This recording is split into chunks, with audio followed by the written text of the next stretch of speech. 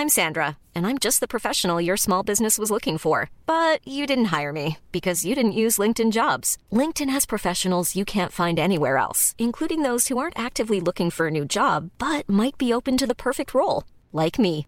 In a given month, over 70% of LinkedIn users don't visit other leading job sites. So if you're not looking on LinkedIn, you'll miss out on great candidates like Sandra. Start hiring professionals like a professional. Post your free job on linkedin.com/people today. Everyone knows therapy is great for solving problems, but getting therapy has its own problems too, like finding the right therapist, fitting into their schedule, and of course, the cost.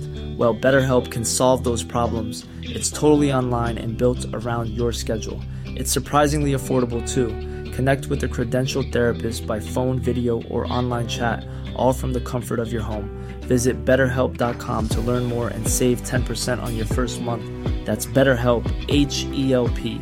This Mother's Day, celebrate the extraordinary women in your life with a heartfelt gift from Blue Nile. Whether it's for your mom, a mother figure, or yourself as a mom, find that perfect piece to express your love and appreciation. Explore Blue Nile's exquisite pearls and mesmerizing gemstones that she's sure to love. Enjoy fast shipping options like guaranteed free shipping and returns. Make this Mother's Day unforgettable with a piece from Blue Nile. Right now, get up to 50% off at BlueNile.com. That's BlueNile.com.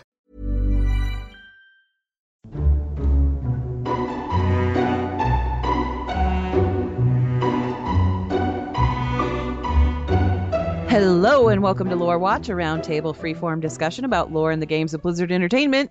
Except right now, it's all Legion all the time. You should expect this. I mean, it was pretty obvious. Anyway, I'm Ann Stickney, one of two lore-focused writers from Blizzard Watch, and I've got both of my wonderful co-hosts with me today. First up, he was missing last time, but he's back now, and that would be Joe Perez. Say hey, Joe. Hey, everybody. I'm not dead yet. It's awesome. Well, that's good. We would rather you not. As would I. Give it time. I'm in the Rossi boat. My body is slowly abandoning me. No, you guys aren't allowed to do that. I'm just like putting my foot down here. All right. Speaking of Rossi, of course, we also have our other co-host, and he would be the other lore-focused writer over on Blizzard Watch, and that would be Rossi. Hi, Rossi. How's it going? Puppy is very, very, very puppy. I was playing WoW today with my wife, and she kept asking me questions like, where am I supposed to go? And my response would always be, that place with the people who do this stuff. Nouns are hard. That one place with the thing. The hole where you first go in the nightfall and give you quests place. Yeah, it's underground. Well, speaking of questions and answering them, that's actually what we're going to be doing this week. We did get a few questions in via email from you guys. And as always, if you want to send us a question specifically for Lore Watch, just go ahead and send it to podcast@blizzardwatch.com. But make sure you put Lore Watch in the subject line and we'll know it's for this show. We do this every now and again, and this seemed like a good time to do it because it's, a few weeks after Legion's launch, and I'm pretty sure everybody's got questions about just what the heck is going on. So we're going to jump right into that. This question is from Melton on Dragonblight EU, who says, thank you for the podcast, Blizzard Watch and Lore Watch. You're welcome, Melton. Anyway, he says, I have this theory in my head for a couple weeks now. Listening to the last episode of Lore Watch makes it only stronger. This expansion, we've learned that Azeroth has the quote-unquote last Titan soul. I've always found it odd that Sargeras came to Argus and corrupted the Eridar, because a lot of what I saw of the Burning Legion were creatures that look like Eridar or something derived from it. What if Sargeras never came to Argus, but is Argus? What if Argus is the Titan soul of Sargeras, and the corruption of the Eridar is the start of the Burning Legion? It would make sense why the Army of Light is fighting over there, and why Vela needs to go home. Destroying Argus means the end of Sargeras. I'd like to hear your thoughts. Melton, what do you guys think? Rhymes. Argus, Sargeras. I mean, it's, kind of rhymes. Sargeras and Argus. Sargeras. Sargargus. What do you think, Joe? I think it's an intriguing theory, but there's one problem. We still don't know what happens to a world when a Titan hatches. Yeah, that's a big thing. So we don't know if the world ceases to exist. We don't know if everything just kind of gets enveloped into the world, because the Titans never talk about where they came from. There's nothing that we have seen so far in Chronicle, quests, books, anything yet that has described what has happened to those planets. Well, we know that Draenor is an Organon. Do we, for certain? No, we don't. Yeah, there we go. I was gonna say, wait, what? I was like, I missed something really important there. I mean, it's a pet theory I have that it Yeah. is in fact an Organa just because of the whole making thing, and we've talked about it before. Gorgrond, the way Gorgrond works out with the. Oh yeah, yeah. One of my pet theories is that it is in fact when the Titan soul is left and the world is changed into the final form, that what it left behind was a savage, uncontrolled world because the essence of it was gone. But that's purely a pet theory. It is not in any way supported by anything. Yeah, I mean, evidence would suggest that if the Titans are so concerned with preserving worlds and things like that, and well, I don't know. See, that's the weird part. Is it's like we don't know. We don't know what happens when they hatch. I mean, does the planet just explode like an eggshell? Because that would kind of suck for everybody who's spent all this time defending Azeroth. If Azeroth just said, "Sup, I'm awake now. Y'all can die. Thanks for helping me out. Thumbs up," and then just takes off across the cosmos and we're floating in the great dark beyond, dead.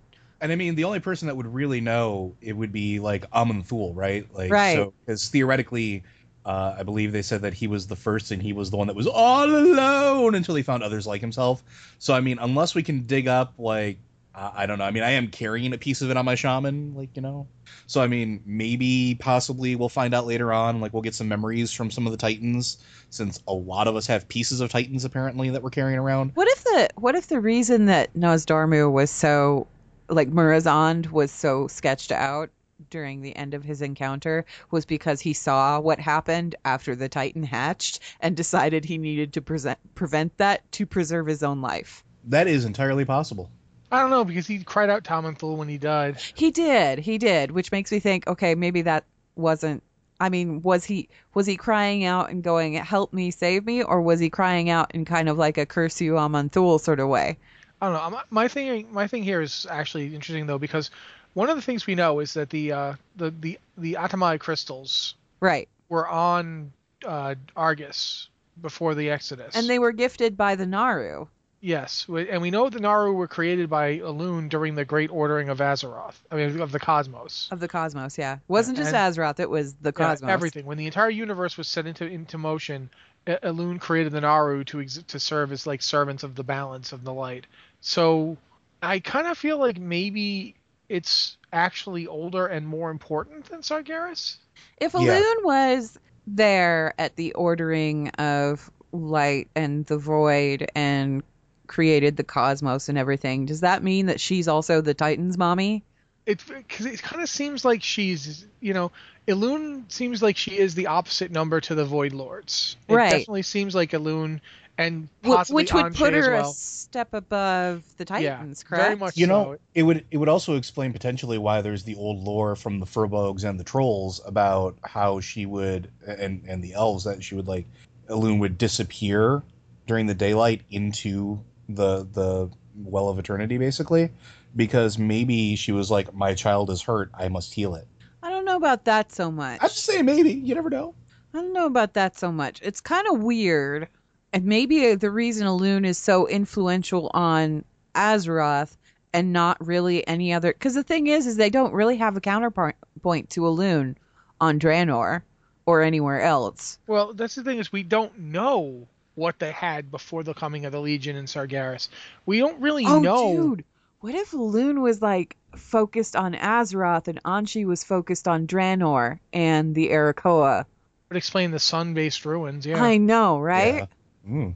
And they actually use, interestingly, similar technology. The crystalline golems are similar to the ones that you find on the various Tempest Keep satellites. Right. That would make a strange amount of sense. That the would other be thing weird. to think about, though, is like Argus itself, if with the idea that, Sargeras might be the world soul of Argus, that's certainly, it could be. We don't really know. It does seem weird that he would go back there. Like he supposedly searched the cosmos for a race of magically powerful beings. He would have. You think he wouldn't have to search the cosmos? He wouldn't have to search. Yeah, he'd just remember. Oh, hey, yeah. What about that one planet, the one that I came from? The one that's me. That one had some pretty powerful things on it. Maybe I'll just go back and borrow them. Wasn't I covered in wood lice that could do magic? I think I was.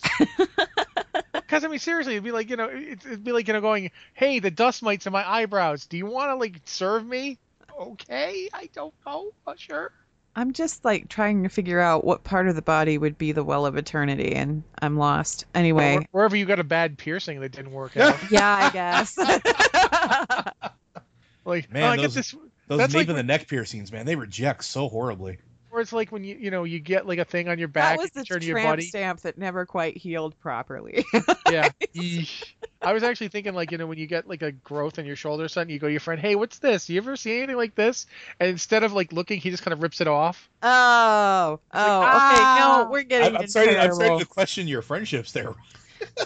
Yeah, I think this tangent we could probably stay away from Time to because it's abandon this kind of one. gross. So, But at any rate, we have the old gods who, the Titans and the old gods seem really evenly matched. So if we postulate, like I think you've said this before, if we postulate that Elune is an order of being, like who lives in the light, and for all we know, one of many, that we just happens to be the one we know about.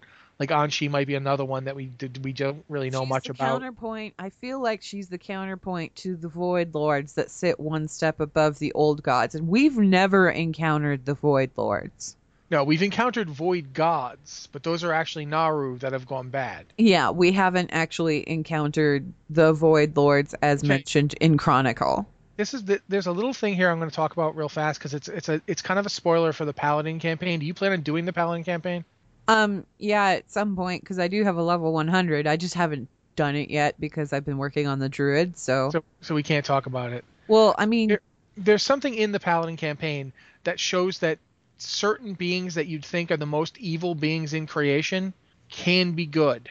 Yes. And if you think about that... Oh, yeah. Okay. No, that's already been spoiled for me. See, the thing is like, I try not to get spoiled on stuff, but everybody on Twitter and elsewhere goes, and have you seen, what do you think of this thing? Throw a spoiler in my face. And I'm like, thanks. I hadn't actually encountered that yet. Okay. So you know about Lithraxian? Yes. Okay.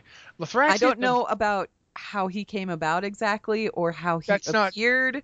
Yeah. But I know of his existence, and I have seen screenshots that people have really rudely thrown at me on Twitter. So since we know that the Dreadlords, the Nathrazim, are void, they love the void. They love void energies. They swarm to planets that have been infested by the old gods because that's great. They love to be around that. If they can turn to the light, and we have the Naru who go from light to shadow.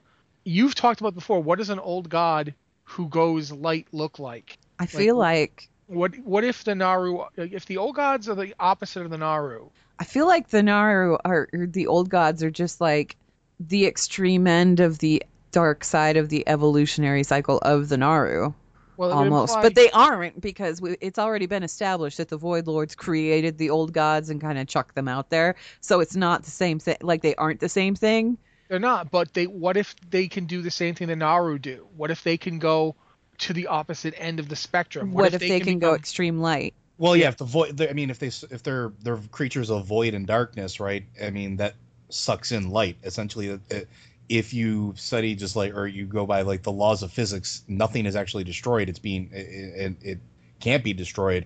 Something has to happen to it. What does a benevolent old god look like? I mean, is it covered in like feathers instead of mouths or eyes or feet? Maybe it's a raven. Like, what if it's Anzu? Oh, because Anzu is the Raven Lord. Anzu is like a god that Shadow and everyone mentions him in relation to the old gods. I have a side tangent to get on here because I have to ask this because it didn't quite connect or click in my head, and I'm trying to figure out where that connection is, and I feel like you would know, Rossi.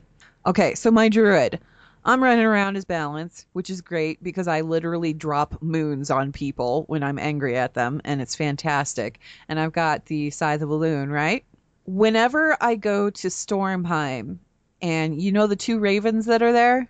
Yes. Hugin and Munin? Yeah, they don't like me. They don't like the Scythe. They make like disgusted noises at me and look at me funny. Anytime I walk by them, there's like emotes. Why? There's something about the Scythe of Elune that they don't like. That's weird because they're Odin's servants. I know, right? So why don't they like the Scythe of Elune? What's going on there? Am I missing like some kind of obscure reference? Is there some sort of reference to like Nordic mythology that I'm missing? I mean, theoretically, they would not like anything related to a wolf because a wolf kills Odin. But that's like in actual Norse mythology, the Fenris wolf kills Odin. I don't think Maybe. Goldrun counts as the Fenris wolf. But Well, no, but Well, Fenris even would in kind of be like under that same umbrella as Goldrun, right?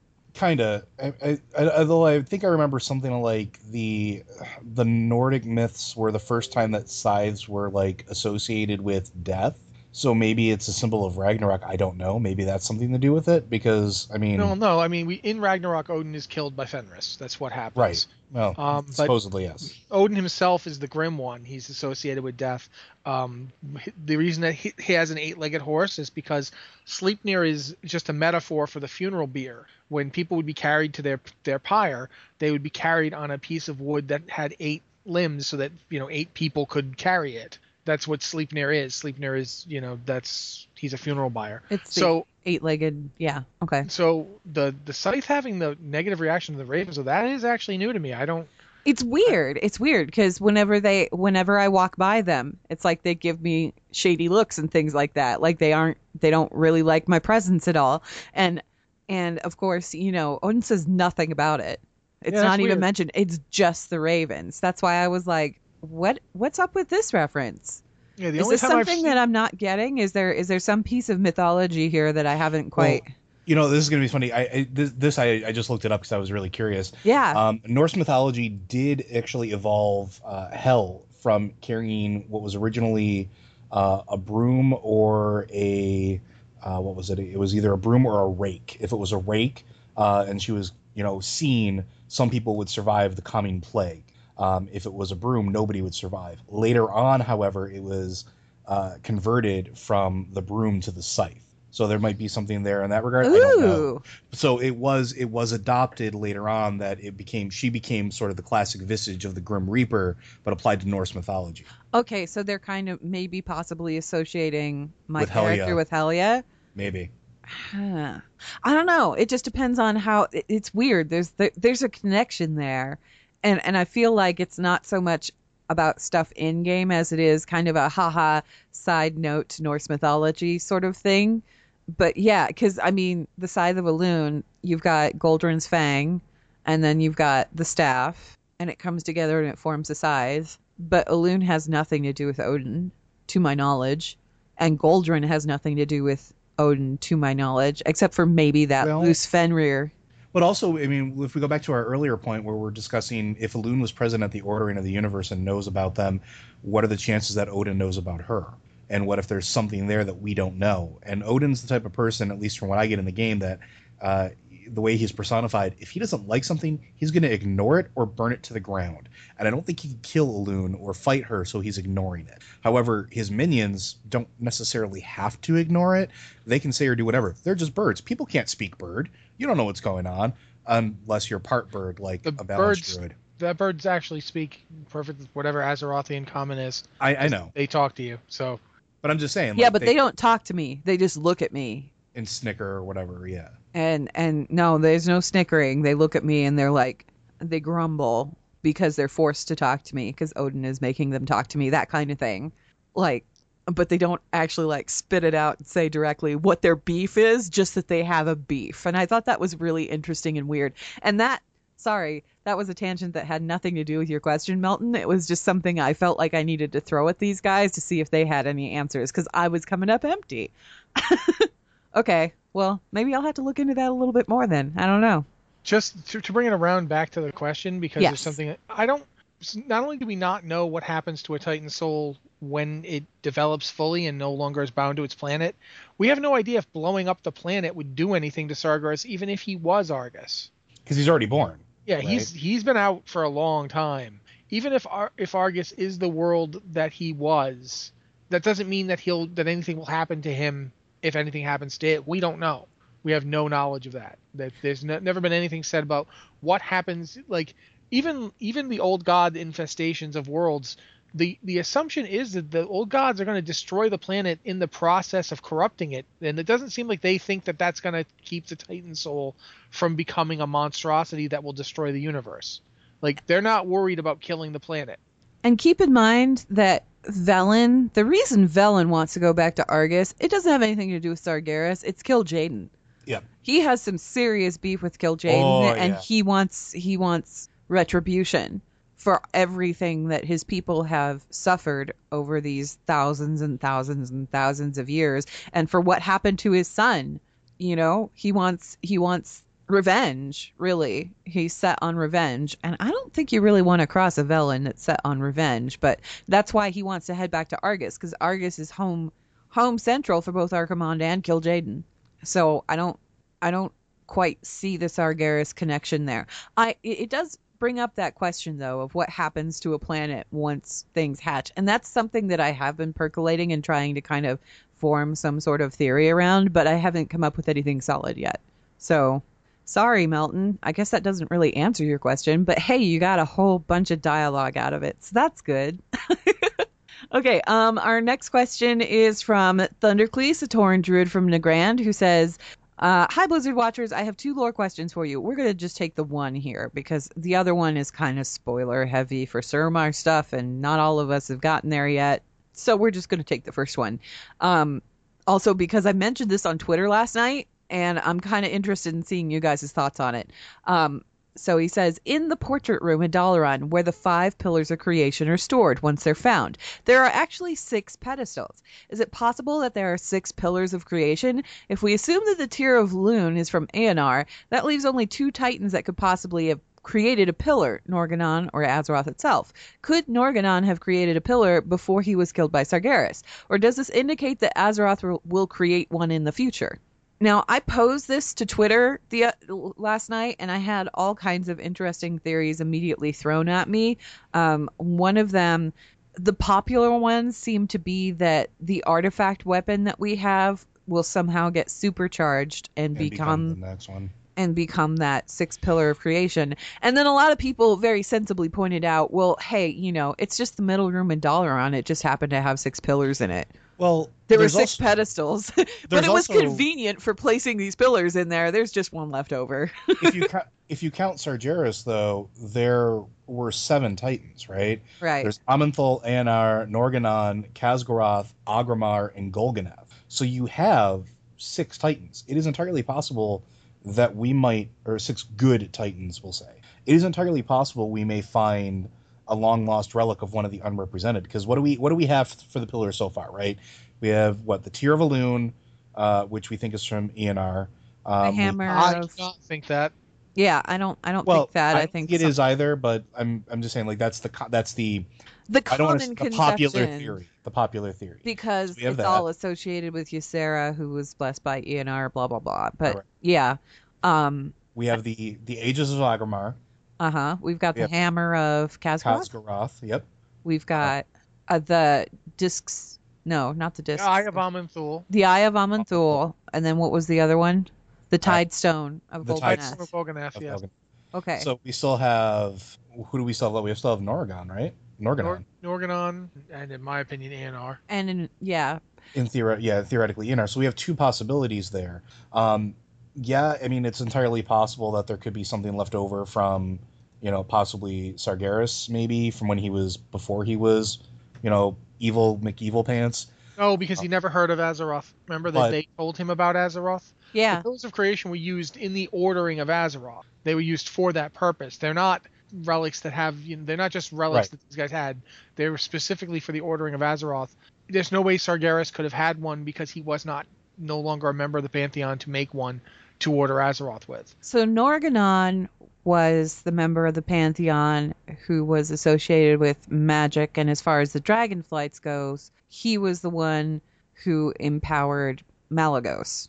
Yes. And then later on Kalagos. And we don't have anything for him.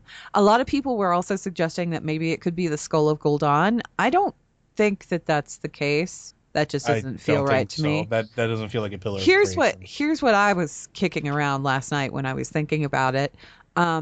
We have that heart, that light's heart thing, the glitter sparkle ham radio in our head that's telling us all about Illidan and how they need it and blah blah blah, and isn't actually a Naru because it can't be, I guess. What if that's the final pillar? I was going to suggest a distant Norgannon.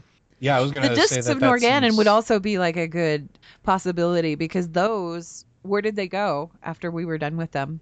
I didn't even I was not actually able to physically pick them up. They stayed in Yep. Uldum. I mean, We in just activated them, Uldamon. right? I activated them. I got a copy of them, and I took them to It Ulduar. was just a copy, though. Yeah. So the Yeah. original's still there, technically. The original is still in Uldamon. Oh my God, heroic a Uldamon. Which is a Titan facility. I'd be down for that. We're gonna do Mythic Uldamon, Mythic plus Uldamon. I'm Even just better. remembering that dungeon and trying to think of what a Mythic plus would look like of that, and I'm terrified. But I mean, going back to like what Rossi was saying, though, like I'm just kind of leaning towards the Discs of Norgadon 2 for one simple fact: if for nothing else, we know certain things are going to happen. We are fighting a foe of the Legion that is vastly superior to us in arcane power. What better to fight that, or to give us knowledge to fight that, than something that was directly related to the Titan for the ordering and cataloging of all arcane currents in the entirety of the universe. Right, but the Discs of Norgadon weren't that. What the Discs of Norgadon were they were a cataloged history of everything that had happened on Azeroth. Are we absolutely certain of that? We don't know. We only know what we were given. There could be more depth there. Why we weren't allowed to get we weren't allowed. We didn't to take have the the correct access password to get the other stuff. And how often have we seen in Titan facilities where a lot of stuff is gated behind specific, like, you know, you need to have the password, you need to have certain information, you need to you have a certain status. I was just inside the oh bloody heck, it's a Pandaria raid, the one with the engine, Engine of the Makers. Yeah.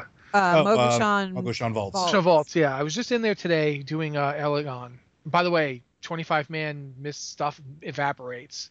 It's so fun. Yeah. Oh, I may have to go farm some things. Yeah, we just blew up everything from both that dungeon and Throne of Thunder. Even the only fight that was even remotely hard was Li Shan, and that still went down. So yeah, but when we was doing the Elegon fight. The first thing that happens is you come in and it immediately says you're not recognized. And then after you beat it, after you beat Elegon, Lord Walker Cho just walks in and touches big discs hanging from the ceiling and gets knowledge. Yep.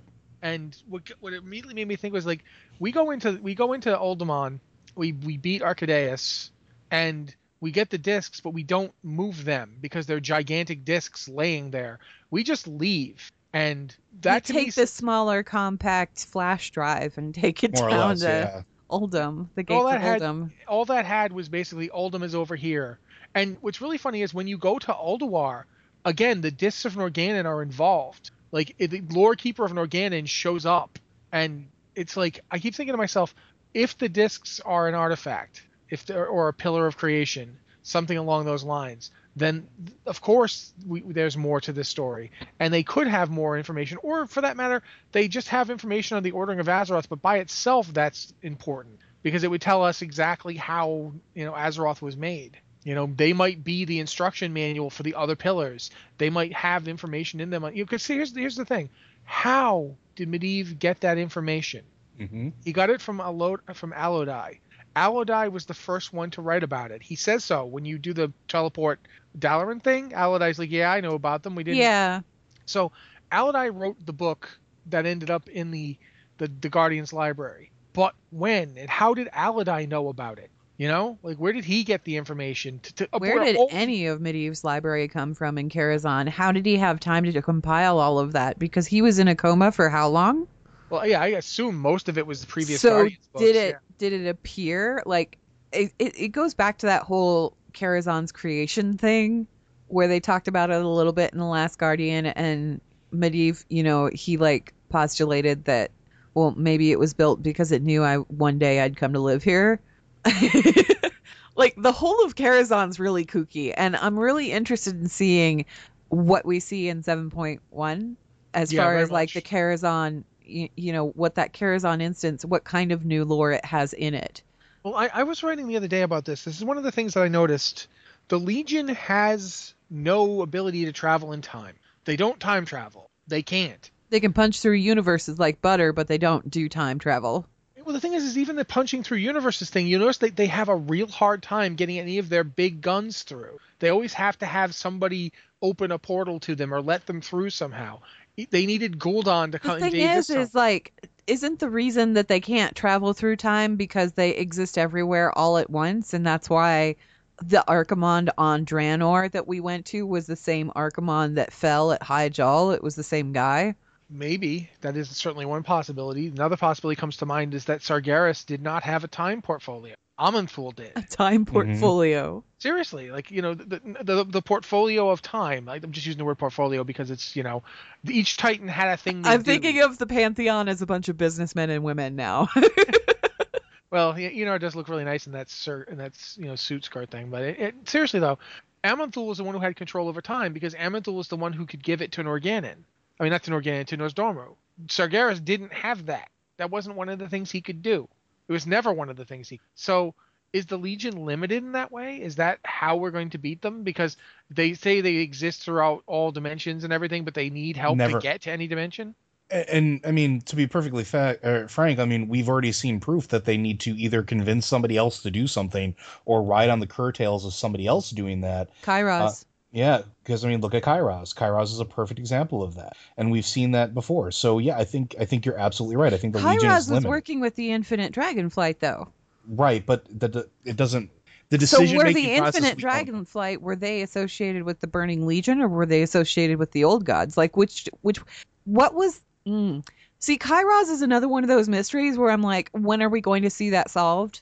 See, and I think are we ever going to see that addressed? Because he arrived, he did his thing, and he was killed so quickly that we never quite got to figure out what he was doing. And he said in that flashback that we witnessed, he said, "I will become infinite," or whatever. But is that really what he was after? Like, there's so many different definitions of that word and so many different meanings that could take. Was he trying to become an infinite dragon? Or was he trying... Every time you bring up Kairos and whether or not he was working for the Old Gods or the Infinite Dragonflight or what have you, I keep coming back to this one idea. And that's, again, it goes again to the Nathrazim. Because they're the only demons that like void energy. The ones that not, everything else, like void, when you summon a Void Walker, that's not really a demon. It's not really a Legion thing. It's a void creation. It's like a void elemental, for lack of a better word. But the Nathrazim are the ones who actually like the void. They like going to worlds corrupted by the Old Gods and basking in it. And that always makes me think, who are the most deceptive members of the Legion? The Nathrazim. Mm-hmm. Are they deceptive enough to be deceiving the Legion and working for the Old Gods? Are they that creepy? I mean, it's probably possible. And when we had an Old God take control of the Scarlet Crusade, what did he turn their priests into? Shadow priests. Mm-hmm. Which we know is ravens, born of the void. With ravens. And who has two ravens that don't like you when you're using the Scythe of Elune? Odin. And what did Odin turn Helya into? A Valkyr. And she went bad and started turning into Shadow. Like, there's some really weird stuff going on here. There's a lot of threads in all of this to unravel. So I do wonder about Kairos. I think you're right in that Kairos, like, what was he really up to? What did he mean by I will become infinite? Did he mean that he'd have his own infinite? Because the Legion is like this. Did he want to become the next Murazond, or did he want to go beyond that? Because think about it. He wanted to fight the Legion, he said. Let's assume for a moment he was telling the truth. We'll just assume that, and who knows, maybe later on we'll find out he was full of bull. Because that's why Wrathion was working with him. That's the only reason Wrathion would be working with him, is if he wanted to defeat the Legion. That's what Rathion's purpose was. Or at least that's what Wrathion told us his purpose was. And he's never given any indication otherwise. Well, the thing is, Wrathion is one of those guys who is deceptive without openly lying to your face. No, he just tells you exactly what you need to know, not necessarily he tells you what you want to know. He doesn't tell you everything you need to know. He doesn't tell you everything he knows either, yeah. No, and he's very sly about that. Like, you ask him a question and he will answer that question directly, but to the letter. He will never go beyond that. Like, he's just a sneaky little character, so... But if you think of it for a moment, that Kairos is telling the truth, that he actually wanted to fight the Legion. He needed an infinite army because that's what the Legion has. And that's what he wanted to try and do with the Horde. Yes, he wanted to keep going and recruiting endless time waste versions of the Horde over and over again, which that's the only way to match the Legion is to go through time, because Legion has the infinite demon host because they don't die. They're not really infinite. There's a limited number of demons. It's just massive. You can't get rid of them. They're almost impossible to get rid of. Yeah. But if you have infinite numbers, if you actually had infinite numbers, you could beat them because you could kill them faster than they can come back. And imagine like if you had the most powerful beings throughout time and space, right? That you could pull on, or have multiple instances of that person, like we've seen can exist with, like while they never interacted. I mean, at one point there was 2 Velens.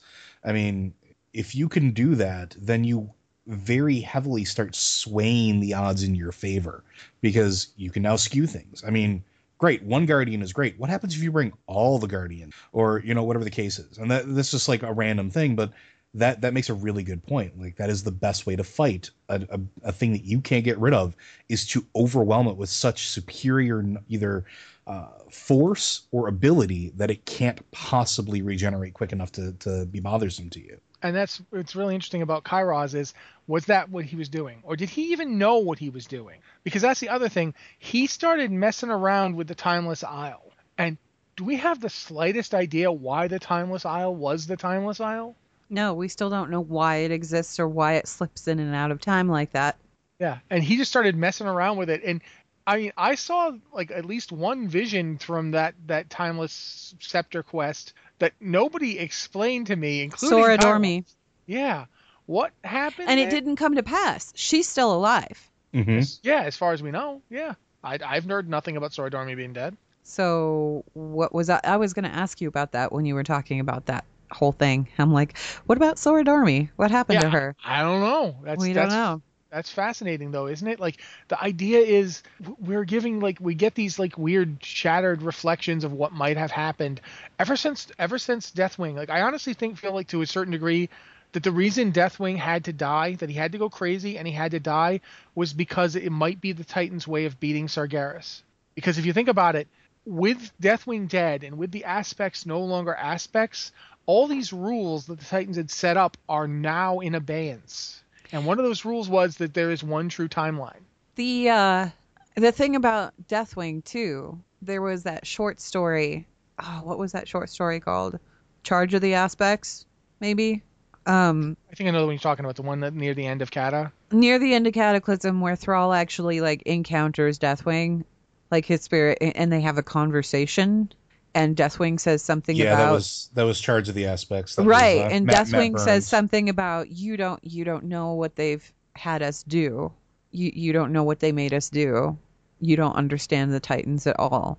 And the implication there was that Deathwing was very unhappy with the Titans, and in particular his charge, because he was destined to do what he was doing, and he didn't like it. But I mean, it makes a certain amount of sense, right? Because well, I mean, and I think Rossi's hitting on a really good point there. And it's sort of, I don't want to say cliche, but I can't think of a better word, because that's what always happens, right? Good guys are always restricted by a code, by order, by something that keeps them in line, that makes them predictable. But what happens when you take that away, when you break those rules, when you shatter, when you free them from those restraints? We have unclicked the seatbelt. Exactly. And now we can get out of the car and start whooping some hiney. Like, it's one of those interesting things where now we're not bound by this ordering, and maybe through that chaos we can fight basically we can fight back the rest of the chaos. Maybe that's what Algalon saw, because Algalon was like, he was kind of shocked that despite what had happened to us, we fought as hard as we did, and we fought for what was actually the correct thing. Like, we were an anomaly as far as he was concerned. We've taken that Curse of Flesh and we've turned it into something that we're using to our advantage. There's actually something else to consider here too. What's that? This one, I don't want to talk about it too much because it's Emerald Nightmare, and it's a boss in the Emerald Nightmare raid. I'm going to just mention his name. Il'gynoth, the Heart of Corruption. Okay, Il'gynoth haven't done it yet. I'm not going to talk about what happens here. I'm just going to say that stuff Il'gynoth says is important to this. Okay. And that when you get a chance to do when this opens up in LFR, I will be all over that. No when question. You get a chance to do it, definitely pay attention to what Il'gynoth says. because Il'gynoth says things that directly relate to not only everything we've just been talking about, but what the old gods might really be doing. And I think, when we tie it all back, I'm going to back it up a little bit here. When you were talking about how we have like all of the Titans' knowledge at our disposal, and going back to the whole discs of Norganon, there's knowledge there. There's a knowledge about time and things. When you think about that, and you think about Sargeras and the Pantheon, what was the thing that he did for the Pantheon? He fought. He vanquished foes. That's what he knows. That's his special area of expertise. That's it. If we can counter that, then we won. And we have all of the other Titans' vast expanse of knowledge supposedly at our disposal. Correct? Yeah, and it would actually be really interesting to think about, like, Sargeras was the aggressor. Agramar was the defender. And Sargeras, we know this from Chronicle, Sargeras killed his own disciple. He killed, Agramar was like his shield man. And Sargeras killed him with one shot. He attacked him before.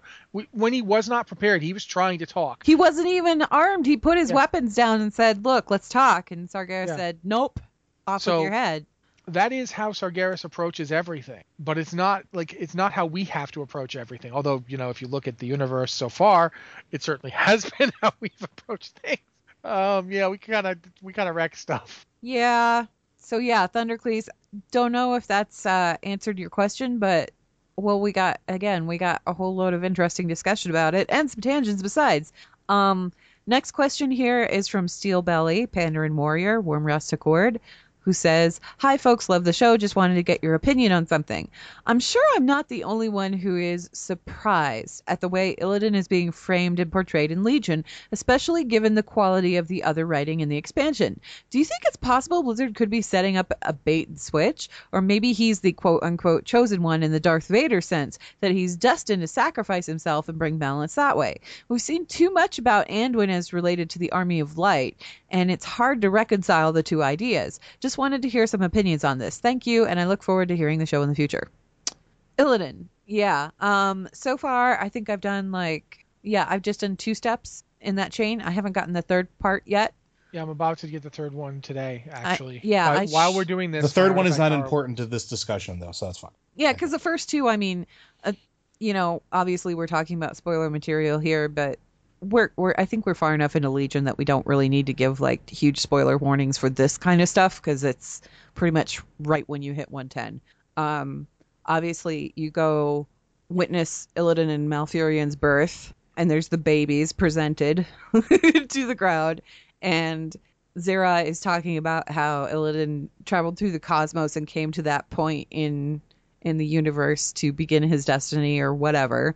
And then you get to the second portion. And let's talk about the second portion, because the second portion is really interesting. And I'm wondering, what kind of lesson is it teaching us? So, Rossi, do you want to talk about that? Or Joe, do you want to talk about that? Sure, I can. Okay. Basically, when you do the second portion, you go and you see the brief. First thing you do is you go to the sacred druidy place, and you see a vision of Illidan and Malfurion and Tyrande all standing there as Cenarius talks to them. And Cenarius is like, "Illidan, I haven't insulted you. I'm simply saying that I'm not going to keep teaching you because you're not really into it. You can learn from your brother." Yeah. And he's like, "I must learn from a novice instead of a master." And Illidan's basically not having it. And Cenarius' point is like, "Look, you don't actually want to do it. It requires, you have to give up things for this, and you don't want to give anything up. You don't want to make the investment. Malfurion will be the first druid because he wants to be. Because he's going to give things up for it. He's willing to sacrifice things. Which is such an interesting thing right there, right? The concept that Illidan is not willing to sacrifice, yet that's sort of his line. That's his motto. Well, that's the thing, is Illidan is willing to make sacrifices as long as they're not him. And that you really see that. The thing that you see next is Illidan during the War of the Ancients. He's Illidan as the head of the Moon Guards, working for, I can't remember his name, Katalos. Working for Katalos Ravencrest, Lord Katalos Ravencrest. And you basically play through it. You are playing as Illidan leading the Moon Guard around. Can I just say very briefly that it's really cool that if you look at the sky during that portion of things, you see Crassus flying around? Mm-hmm. Yeah, Crassus, if you do the whole thing, one of the things that happens is you run into Jared Shadowsong. Yeah. And when you do stuff with him, and then Jared takes you up to on the bulwarks there, and the ramparts, sorry. and you run into Broxigar. This is the first time Broxigar's been in the game, by the way. Yeah. Yes. So Broxigar the Red is in the game. By the way, if people thought that Broxigar's axe looked like the Horde axe, no, it doesn't. Apparently, it's Betrayer of Humanity from Nexramas. But then again, he might not have got the wood axe. I'm not sure where this is in the period. He got it before the Ancients did their Yes. thing. So, at any rate, yeah, apparently his wood axe looked an awful lot like Betrayer of Humanity from Nexramas. Who knew? Anyway, you do various things throughout that, and you basically, one of the things that happens is Illidan basically has a choice. Every time that he's during the fights, he basically has a choice to, I can lose this fight, or I can draw power from my Moon Guard, even though it will kill them. And he keeps doing that. Like, people have done this quest without killing the Moon Guard. It's really hard, but you can do it. But then you get to the final fight, and you can't. Like, you cannot win. You have to. Yeah. You have to. If you don't draw from the Moon Guard and kill them, you can't beat the final boss. So that's what Illidan does. He draws from the Moon Guard. He even says, if we don't win here, Suramar falls and Tyrande dies, and I cannot allow that to happen. Like, he straight up says, he calls her my beloved Tyrande, and says, I can't. Because at that point, keep in mind, he's still kind of like besotted with her. This is before he gets thrown in prison for, the 10,000 years. This is still, he isn't even sure that she's picked Malfurion yet. Like, this is, she has, but he's not 100% on that one. So yeah, he makes the decision. He draws power from the Moon Guard, kills them, and everyone is like, Illidan, what have you done? Oh my God, there must have been another way. And he explodes, like he flips out. He's like screaming, he's like, you're a damn fool, Ravencrest. What did you want me to do? Surrender? My mages gave their lives. What have you sacrificed? This is what they would have wanted. What did you give up? Yeah. What have you give up? What have you sacrificed? And it's very telling because he is a hypocrite. Because he doesn't actually sacrifice. He makes other people sacrifice. Now, granted, he's right as well. I mean, they didn't have a choice. What else was he supposed to do? The only other alternative at that point was to lose the fight. And it's fascinating to watch this because nobody comes out of it looking good, in my opinion. Illidan does not come out of this. What Zera is showing you, what Zera is showing you, Illidan comes out of it looking like a spoiled, judgmental, arrogant, but also correct ass. He's correct, but he's a petulant child. Yeah, exactly. In his correctness. But what else is interesting about it, too, is purely mechanical. If you're ever wondering why demon hunters do some of the stuff they do, Illidan does it when he's using arcane magic. Yep. The cosmic energy attack he uses is basically the demon eye beam. It's just using arcane energy. Yep. The jumping into a crowd, that's the demon hunter, combat leap. He has a demon hunter, he jump back, he does it. All of this is arcane. All of it. But he's doing the exact same stuff. It's really fascinating to watch. But yeah. It's just arcane fueled instead of fel fueled. Yeah, and he even says during the fight that, he says at one point, it's true, the fel is stronger than my arcane magic, but the truth is you use it like a hammer. This is how a master acts, and that's... he's very arrogant, but at the same time, he's right. That's one of the things about Illidan that's fascinating is he really is one of the best mages who ever lived, even though he's not a mage anymore. He really was amazingly talented. So it's... But even as a demon hunter, even from what we read in the Illidan novel, even from what we've experienced of his story in the game, he's still a mage. Like it's just he's channeling fel energy instead of arcane energy to do it. He's still applying the same principles. He's still applying the same research. He's still applying the same techniques that he would use. And just like you pointed out, and I had that same thought when I was doing that quest, was like, this is a demon hunter. This is a demon hunter fueled by arcane energy. But even then, it's still fueled essentially by the arcane life force of those mages. And what he's doing now is fueled by the fel energy life force of demon. And it's such an interesting thing because it's like he's taking this horrendously blunt object and he's turning a hammer into a scalpel. And that's because he's still treating it like a mage would treat arcane energy. And I think that's really important to note. Like, yeah, he may not be a mage in name anymore, but he darn well is acting like he is. So do you guys think that this might be some kind of bait and switch on Blizzard's end? I don't know if it is. They're putting a lot of time into it. I mean, but the thing is I think to a degree it's trying for a slightly more nuanced narrative that you can be a jerk. You can be like, an absolute jerk, like a real, I can't even use words. Like they'd all be swear words. You can be that guy and still be right. Like, Illidan can be a child of destiny and still be a jackass. I'm just gonna say it, because you don't have to be necessarily the noblest person in the room to be the one who's the right guy. You know what I'm saying? Like, And it's really irritating when you are the right guy. But if you're the right guy, you're the right guy. Period. Yeah, and it's fascinating to watch him. I don't think that it means that Anduin's not going to do the things we've seen him do. I don't think it means that, like, I don't think there's only one person. They need Illidan It's an army right now. Well, the thing is, it's an army, and armies have multiple generals. They have multiple sergeants and lieutenants. There's a command structure. I mean, heck, when we talked about our little light demon there, he's a general. Like, he's a commander. That's what he is in the army of light. And so there could be more than one of them. There can be more than, and as we've seen throughout gameplay as well, there are multiple heroes that step up and have important things in these events. It's not all just one person. So yeah, I think Illidan is still going to play that important role. I don't think it's a bait and switch, but I don't think it's going to diminish Anduin's role at all. They'll just be doing different things that are equally as important. I'm going to say this, though. I still hope that at some point Sargeras joins up. I feel it's kind of interesting. I'm going to interrupt you here. I'm sorry. I feel it's kind of interesting with the Illidan, with all of the past stuff that we're seeing. We are seeing kind of a progression there, because Illidan, child of destiny, Sargeras turned him away and said, you can learn from your brother, and Illidan didn't want to do that, but he explained it was because Illidan didn't want to sacrifice anything. He wasn't willing to do it. Well, then we get to the Moonguard scenario where it clearly shows that he is willing to sacrifice, like he's learning, right? But he's not sacrificing anything of his own. He's sacrificing those around him and using that to make himself more powerful. So he's still not in that position where he's willing to sacrifice.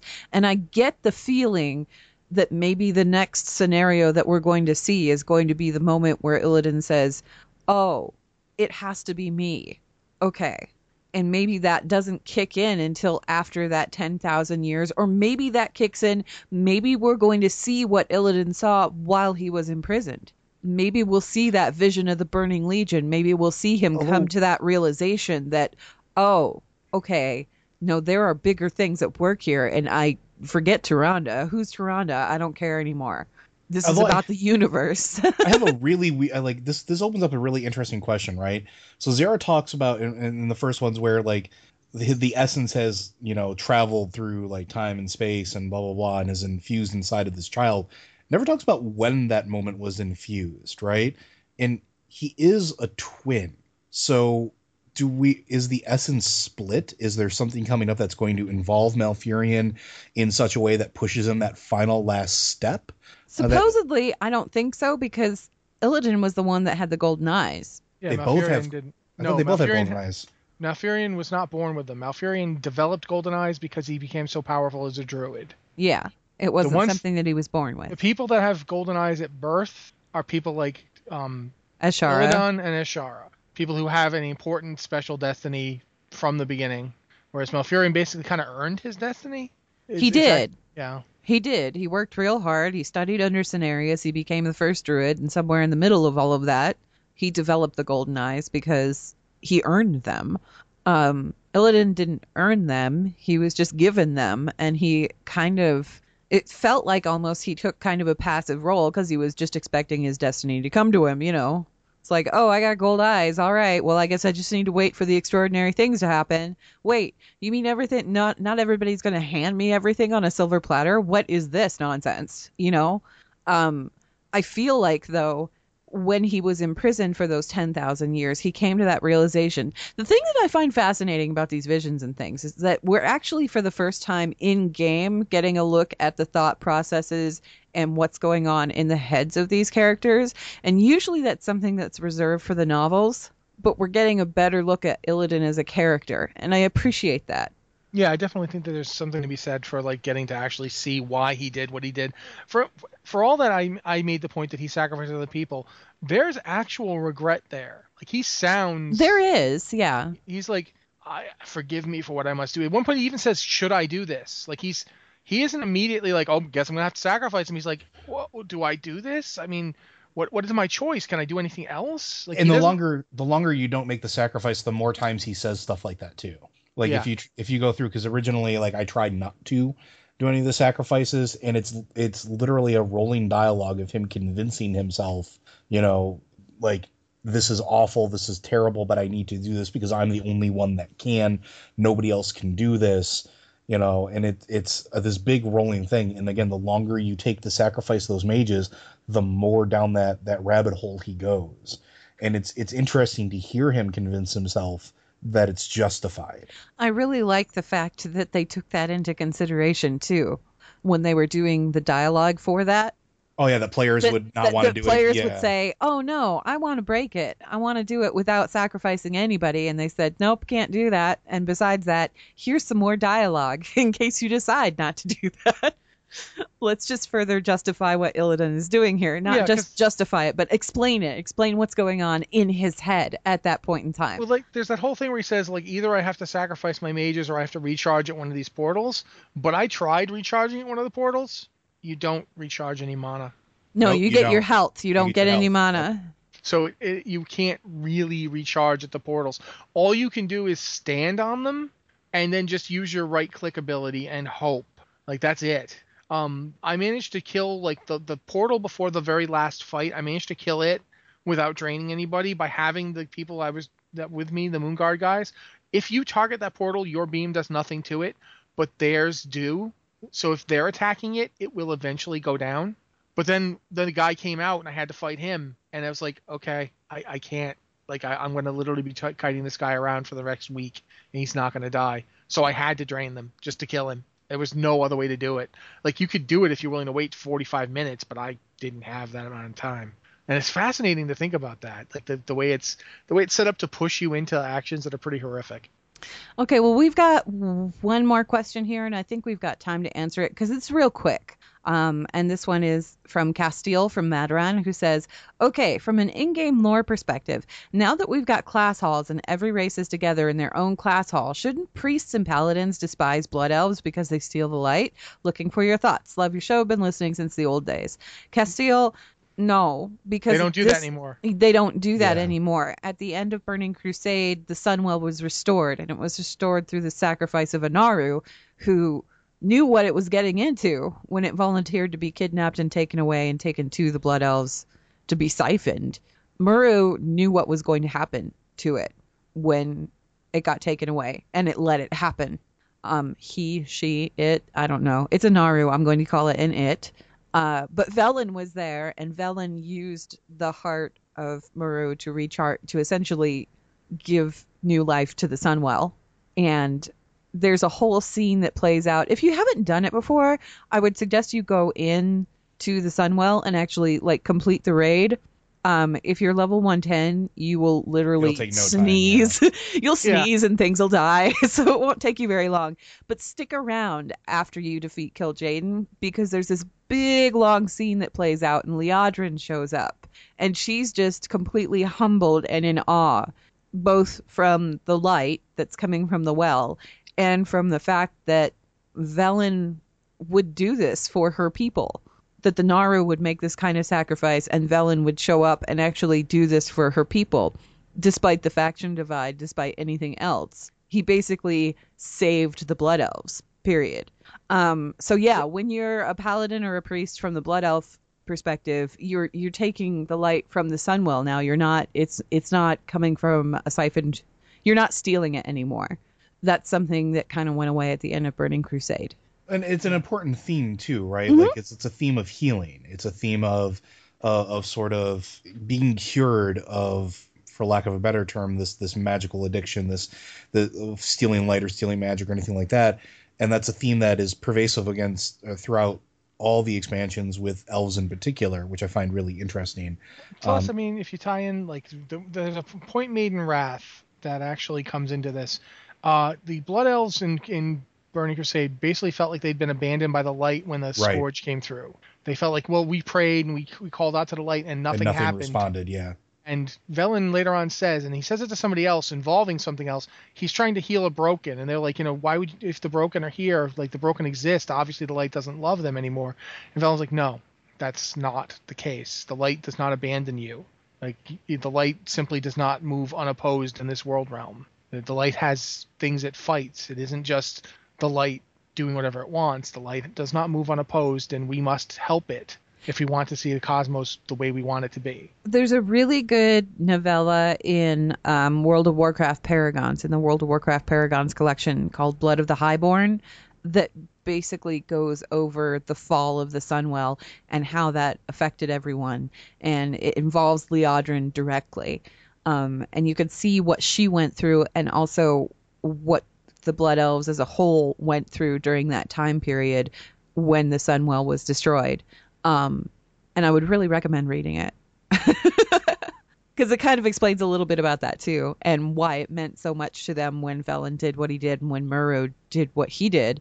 There's a reason that the Blood Elves on Draenor, they don't go to work with the Orcs or the Frostwolves or anything. They straight up go into Talador and help out the Draenei that are over there at Auchindoun. And it's specifically because, they're paying back the favor. Really, that's what it feels like. Is just they're trying to pay back that favor as best they can. There's no real way they can say thank you for saving our people.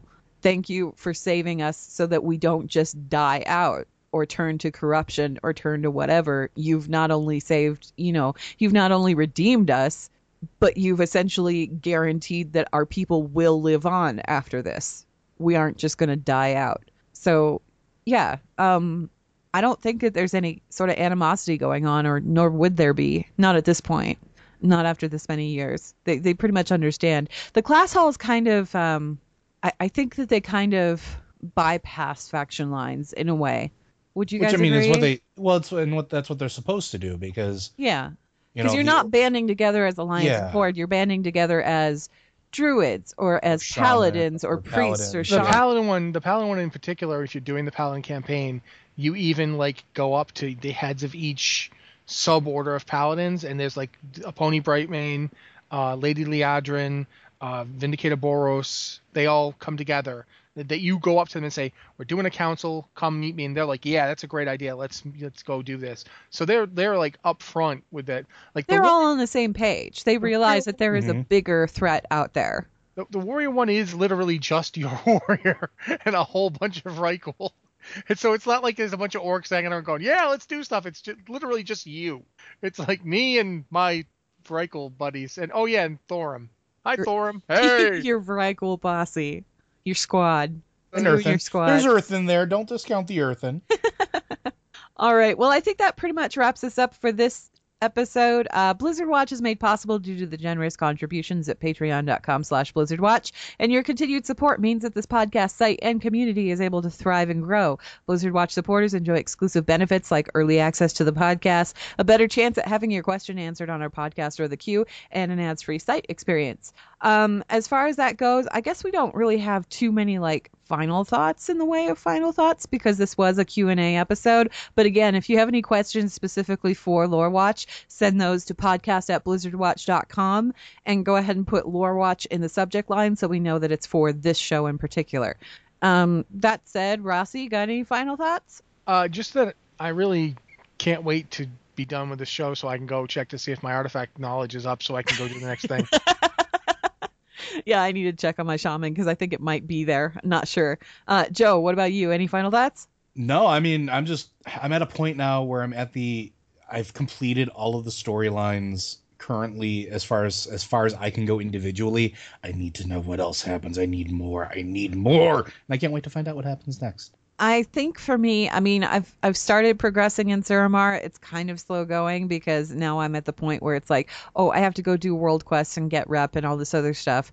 But I've done a lot of running around Suramar in general and discovering various stories, and that's really fun. However, I think this is the first expansion in a very long time where I've felt the urge to level alts, like as many alts as possible, because I want to see what all of these different storylines are and how they weave together throughout the different class halls, because each class hall has a completely different experience. So yeah, there's that. Legion is a pretty extraordinary expansion so far. I have yet to get bored with anything. Someone actually said in the queue the other day, now that they were in a content lull, and I was like, "You're in a content lull? How are you in a content lull? Like, what are you doing? Like you're having a content lull. Or what are you not acknowledging is there? Because there's a lot to do still. There is so much to do. I can't. There's no way with the world quests. I kind of have to pick and choose which areas I want to do, and which reputation I kind of want to get that day, unless I just want to sit there and play World of Warcraft all day. And so far, I haven't really wanted to do that. So I'm making like a little bit of progression every day, but I'm doing it on several different characters at once. So yeah, it's getting a little convoluted. There is no content lull. What are you talking about? I don't think we're going to get one. I don't. Not for a very, very long time. I'm pretty happy with Endgame as it is right now. What about you guys? I went into Emerald Nightmare the other day, and so far the story's pretty good. So yeah. I mean, just from a story perspective, I have yet to run out of story, and all of it is utterly fascinating. Oh yeah, there's so much going on. There's so many different storylines happening all at the same time too. It's so far above what we got at Endgame and Warlords of Draenor that you can't even compare the two. And right now, it's starting to edge out Endgame of Mists of Pandaria, and that's hard to do. That's really hard to do. Mists of Pandaria was really good, but so far I'm enjoying what I'm doing with the Endgame here almost as much, if not more so, than the individual rep grind storylines from Mists of Pandaria. And I have a feeling that it's going to edge it out because it's nowhere near as monotonous as that got towards the end of it. Well, here's the thing. 2 weeks, we'll talk about it after. Okay. Thanks for tuning in, you guys, and we will see you in 2 weeks.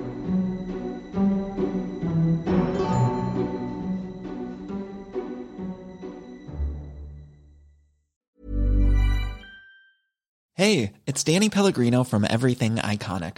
Ready to upgrade your style game without blowing your budget? Check out Quince. They've got all the good stuff, shirts and polos, activewear, and fine leather goods, all at 50 to 80% less than other high-end brands. And the best part? They're all about safe, ethical, and responsible manufacturing. Get that luxury vibe without the luxury price tag. Hit up quince.com/upgrade for free shipping and 365-day returns on your next order. That's quince.com/upgrade. Hi, I'm Daniel, founder of Pretty Litter. Did you know cats tend to hide symptoms of sickness and pain? I learned this the hard way after losing my cat, Gingy. So I created Pretty Litter, a health monitoring litter that helps detect early signs of illness by changing colors, saving you money and potentially your cat's life. Pretty Litter is veterinarian developed, and it's the easiest way to keep tabs on your fur baby's health right at home. Go to prettylitter.com and use code ACAST for 20% off your first order and a free cat toy. Terms and conditions apply. See site for details.